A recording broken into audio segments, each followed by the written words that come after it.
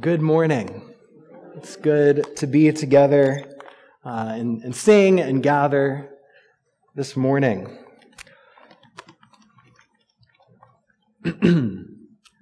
On the first day of Christmas, my true love gave to me. All right. On the second day of Christmas, my true love gave to me. And a partridge and a pear tree. On the third day of Christmas, my true love gave to me 3 French hens and turtle doves and a partridge and a pear tree. All right. Some of you are wondering, are we going to do this whole thing? And some of you are thrilled at that thought, and the rest of you are ready to leave. That's enough. As you know, this is the song, The 12 Days of Christmas. Right? And much more than just a fun Christmas time song, the 12 Days of Christmas are a historical fact, a historical tradition in the church. Traditionally, within the first few centuries of the church, December 25th became the first day of Christmas. And Christmas was celebrated for 12 days. It wasn't just a day, but it was a whole season that continued as people would continue giving gifts to one another and remembering the light of Christ who has come and arrived. And it all leads up and ends on January 5th, the 12th day of Christmas. And then on January 6th, there was another special day, which was known as Epiphany. The day of Epiphany is what it came to be known. Now, for us, this word epiphany it describes one of those aha light bulb moments, right?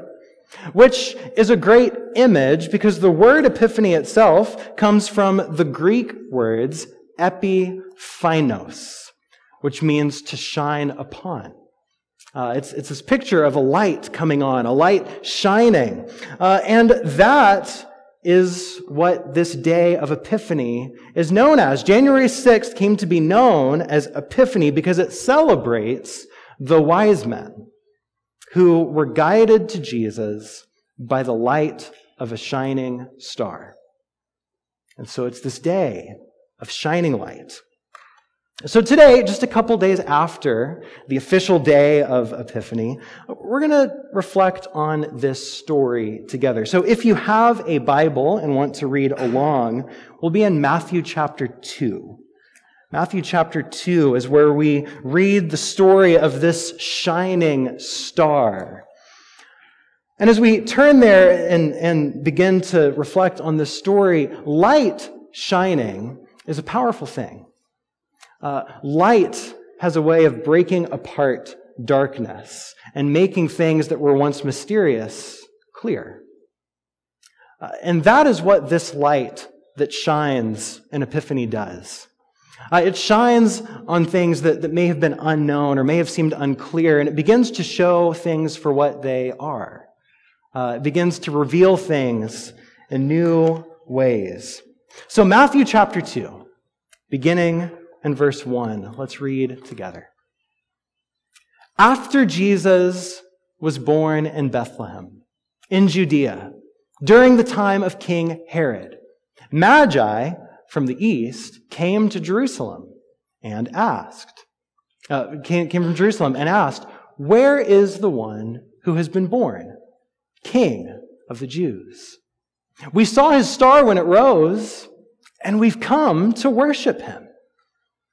Well, when King Herod heard this, he was disturbed, and all Jerusalem with him. When he had called together all the people's chief priests and teachers of the law, he asked them where the Messiah was to be born.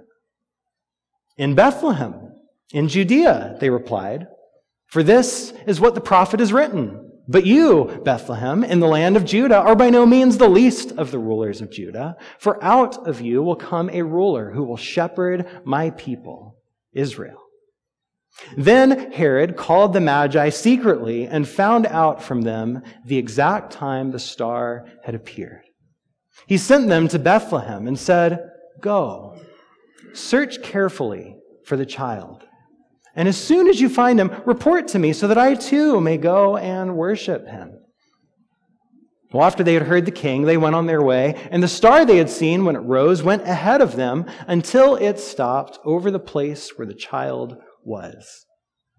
And when they saw the star, they were overjoyed. On coming to the house, they saw the child with his mother Mary, and they bowed down and worshiped him. And then they opened their treasures and presented him with gifts of gold, frankincense, and myrrh. And having been warned in a dream not to go back to Herod, they returned to their country by another route. This is the word of God for the people of God.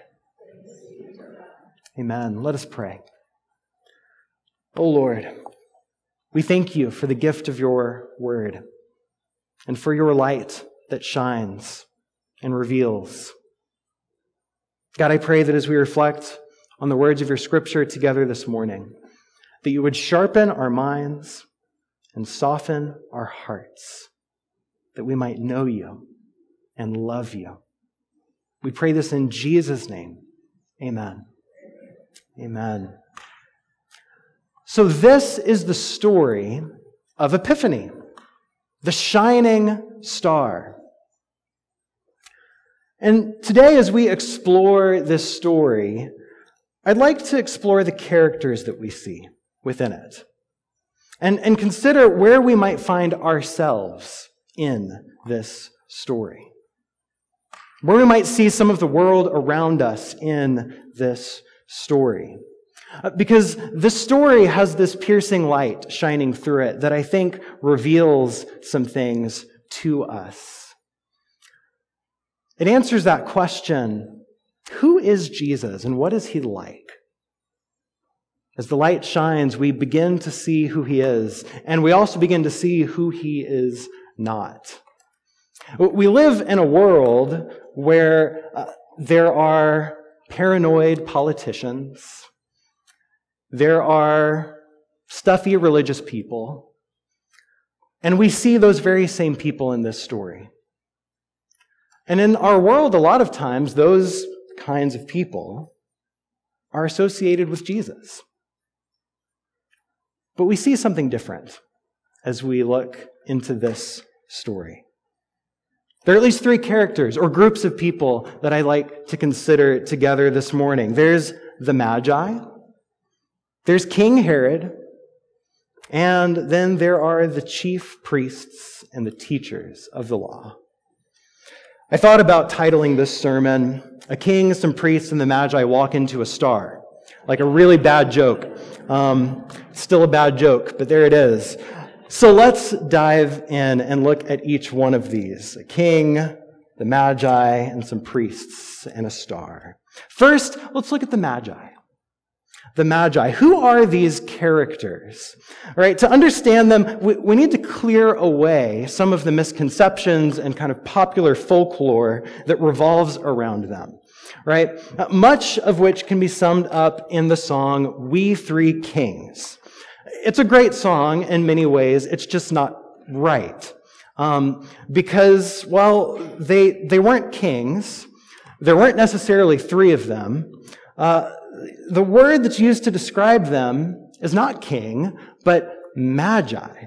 Right? That's the Greek word. Sometimes it's translated wise men, which we'll get to in a moment, but we don't have a number associated with them, right? It's plural, so we know it's more than one.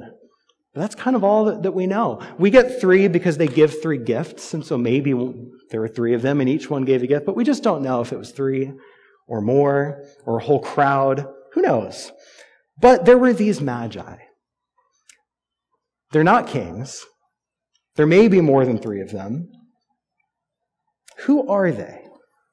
Right? Who are they? Well, this word magi, as I said, is sometimes translated wise men, which is one way of thinking about them. But this word magi is where we get our English word magician, magic, right? Now, that doesn't mean that they were some sort of traveling carnival putting on magic shows for people.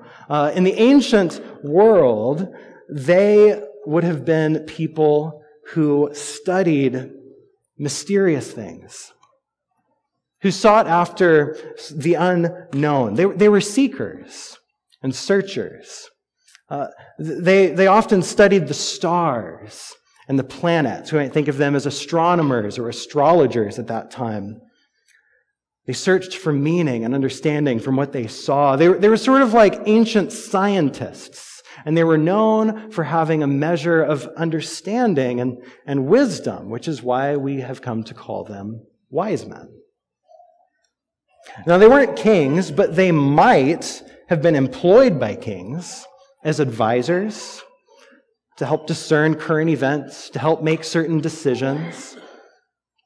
But again, we don't know for sure if these magi were sent by a king or a ruler, if they're just coming of their own accord because of what they had seen. But whatever we know is that they studied the stars, and what they saw sent them searching. And what did they see? Again, we're not entirely sure. There was some kind of star sign in the sky, but one theory is that they observed the alignment of not stars, but planets in the sky. About 3 times in 1 year around this period of time, there was a moment where Jupiter and Saturn aligned in the sky in the ancient world. And in that time, Jupiter was often considered to represent royalty. It was kind of the sign of kings and kingdoms. And Saturn had, for whatever reason, come to be associated with the people of Judea, the Jews. And so when Saturn and Jupiter aligned, they witnessed that and thought, a king from the Jews. Let's go look. Let's go find them. That may be what had happened. One Bible commentary suggests that this conjunction of planets, giving the impression of one very bright star, would have meant to the competent astronomer that a new age was beginning, in which the sovereignty of the world would shift to Judea. Whatever king is about to come from Judea, we got to pay attention to this guy. Let's go find him. So they went off to Jerusalem, the capital city of Judea, to see what was going on. And when they arrived, they asked this question: where is the one who has been born, King of the Jews? We saw his star when it rose, and we've come to worship him. Now, I love this, because in one statement, the Magi truly demonstrate a kind of wisdom that the rest of the characters we'll see are desperately missing. We saw his star, and we've come to worship him. Right? In this single statement, we see on the one hand, they have sharp minds, right? They are studied. They're observant. They're paying attention to the world around them. They're examining and investigating every detail. And at the same time, they have very open hearts as well. They have this desire to come and find and long to worship. So often these two things, the mind and the heart, are held at odds with one another, aren't they? Right? Either we're cold, calculating, and intellectual, or we're passionate, feeling, emotional. These two ways of being are often set against one another. But not so for the Magi. They are both thoughtful and worshipful. They're both thinking and feeling. They bring their whole selves to their task. This is who they are. And it's in this concert of both mind and heart that sends them on their journey. And it's in this that they come to find Jesus. This is why every week when we come to Scripture, we pray that God would sharpen our minds and soften our hearts so that we would be a people who both know and love. This is who we want to be. It's a prayer to live in the same wisdom that these magi or wise men lived. It's a way of going on the very same journey that they have gone on. And so these are the magi, right? These ancient scientists with sharp minds and soft hearts who were seeking and searching to worship. And so these magi observed that a new king was coming from the Jews. So they headed off to where? Well, the Jewish capital, Jerusalem. That must be where the king is, right? And they start asking around. And the next character that we encounter is a king, King Herod. And he's an important figure because, officially speaking, Herod is the king of the Jews. He is the king of Judea over all the Jews. Herod grew up in Rome. He became a Roman politician. As a young man, he was governor of Galilee, an area in that part of the world. And eventually, he was crowned king of Judea within Rome. So he was a king over the Jewish people. And though he wasn't Jewish himself, there were times that he was friendly toward the Jews. Among the projects that he undertook during his reign, one of them was the renovation of the temple in Jerusalem, the Jewish temple. And I'm sure some of the Jewish people might have thought that that was overreach. Why are you getting involved in our affairs, in our place? But many of them saw it as a sign of favor and blessing, right? Perhaps even a step toward establishing their own kingdom, right? But Herod, despite some good building projects, was not a gentle, benevolent king. Behind that front of a strong ruler was an immensity of paranoia. This is the problem with power and wealth. Anyone who has the potential to lose. And so when you have, it's very easy for all of life to become about keeping. And that's what happened to Herod. Herod's building projects were not just a pursuit to create something beautiful. That would be nice. In many ways, they were an attempt to protect his reputation.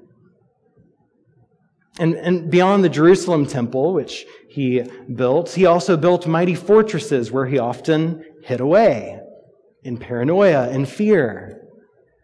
You see, Herod was desperately afraid of losing power. So much so that whenever his sons grew up, he had them murdered.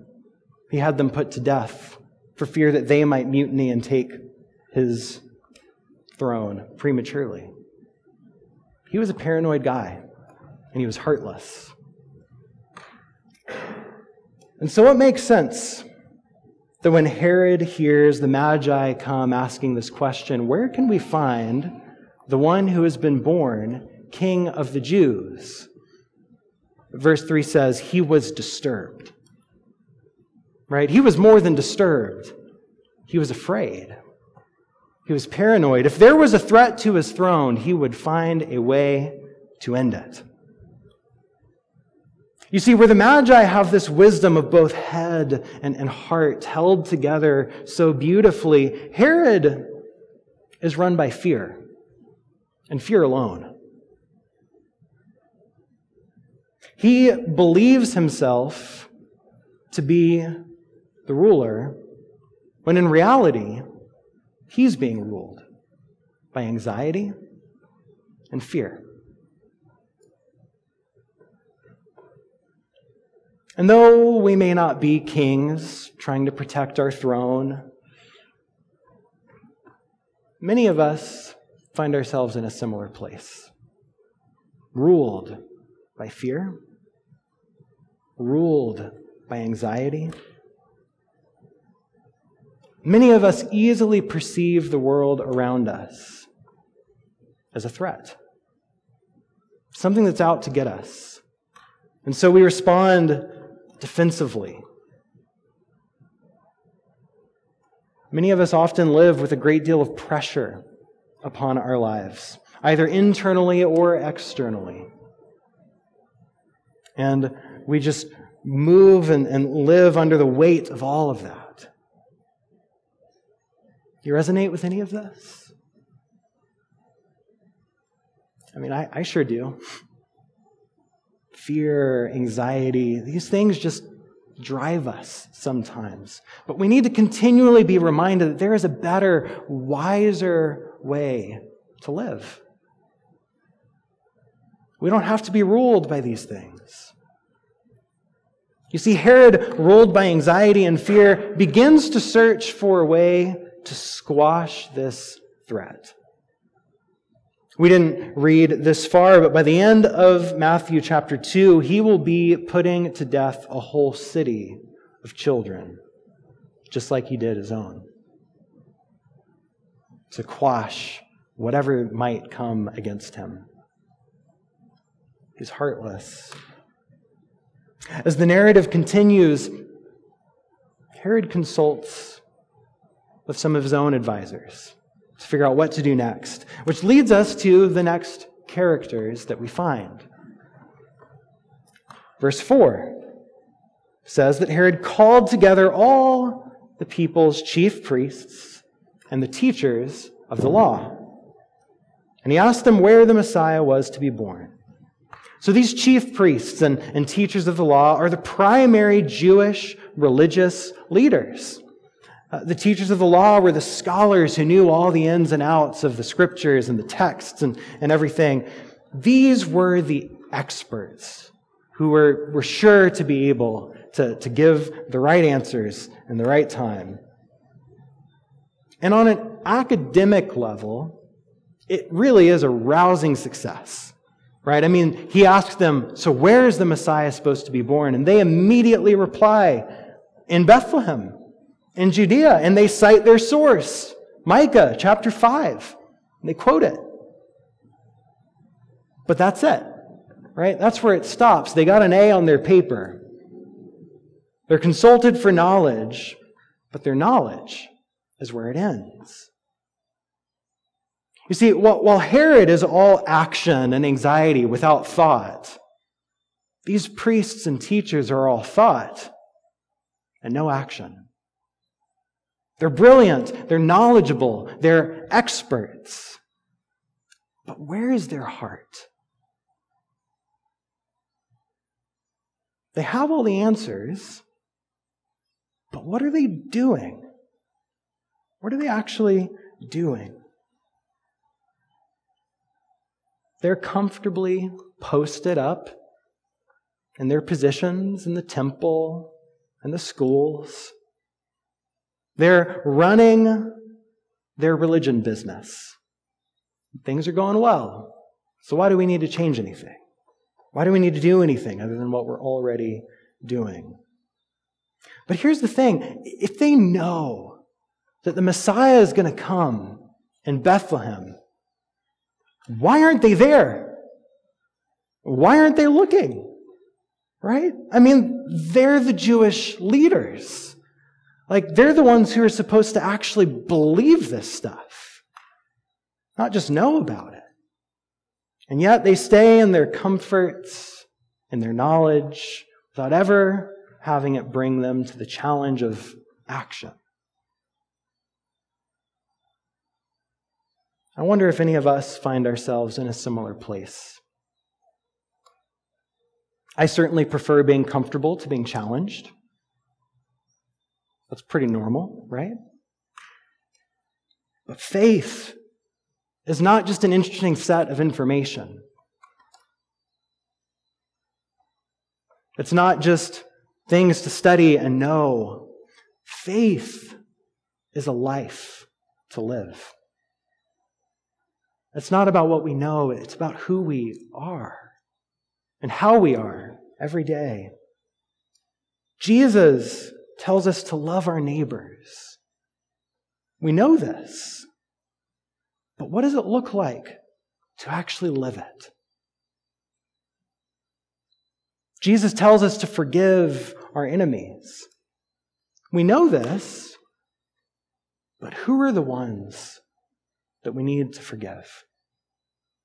Where are the places that we need to ask for forgiveness? Jesus tells us, if you come and care for those in need, it's like caring for me.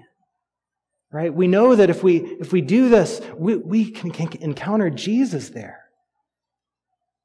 And yet, we often prefer staying comfortable and what we know without doing anything. But here's the thing, if we want to truly know Jesus, then we must find ways to live into these things and not just know about them. The Magi took a long journey, some say maybe as far as 900 miles, to seek out where the star was leading them. Sometimes the longer journey is simply the 2 feet from the head to the heart. And that's a journey that we're all on. What does it look like to move from just knowing about things to really living those things? What does it look like to let things settle down into our hearts and let those actually become part of our life? Is there anything that maybe you know or you've been thinking about that you could start putting some action to this year? Any invitations maybe that God is calling you toward this year? What might that look like?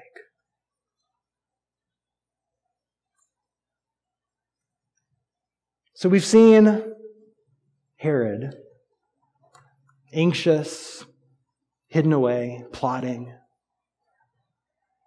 We've seen the chief priests and the teachers, informative, but indifferent. And then the narrative comes back to the Magi. After talking with the paranoid king of the Jews, supposedly, they continue on their search for this new king of the Jews, whose star they've seen. And living in the wisdom of both mind and heart, their journey leads them to Jesus, where they bow down, they worship, and they offer gifts. Now, as we zoom out and look at the whole story, there's some deep subversive irony in all of these characters. Because what's the story that we expect compared to the story that we've actually seen here? Right? If you're looking for a king who's going to rule and bring justice and peace, well, where do you go? You go to the capital city. You go to the palace. And yet, what did the Magi find when they went there? An anxious, paranoid tyrant who's not bringing justice and peace, but ordering whole cities of children to be murdered to keep himself safe. If you want to find spiritual knowledge, where do you go? Well, you go to the religious leaders, right? The priests, the teachers of the law, right? They're surely the ones who will show us the way, show us how to live, show us the Messiah, the truth. But what do we find? We find some knowledgeable but indifferent religious folks who aren't going to bother with getting involved in the matters of the world. You see, in the story, if we want to find a group of people who are really searching and really finding, we don't go to the religious leaders, the priests and the teachers. We go to this odd band of ancient scientists. They're the ones who are actually acting on what they've seen. They're the ones who are searching and seeking. They're not even Jews, but they're searching and they're seeking. And they're the ones who find Jesus. They're the ones who arrive at his feet and worship him and give him gifts. That's not the story we expect, but that's who God is. And when they arrive, they find the true King of the Jews. Not an anxious, paranoid politician trying to hold on to power, but God himself, who's let go of all of his power and become a vulnerable child, ready to grow up in the midst of a vulnerable world. This is the King of the Jews. The next time we hear this phrase, King of the Jews, in Matthew's Gospel, it's a very different scene. It's not magi giving gifts and bowing down. It's Roman soldiers. And they're looking at Jesus and they're saying, "Ha! You're the King of the Jews." And then they beat him. They spat upon him. Oh yeah, they gave him a robe. They gave him a crown of thorns. And he eventually would be put on a throne. But it was not in a palace. It was on a cross. This is the King of the Jews. This is the King of the world. Not one who comes to conquer and destroy and hold on to power, but one who lets go of everything, even his own life, for the sake of the world. So Jesus is not a stuffy politician. He's not anxious. He's not paranoid. And he's not indifferent and removed. He's present. He's vulnerable. And he gives up himself. What are the invitations for us as we come to him with our minds and our hearts this year? May we, like the Magi, bow down and worship him. Amen.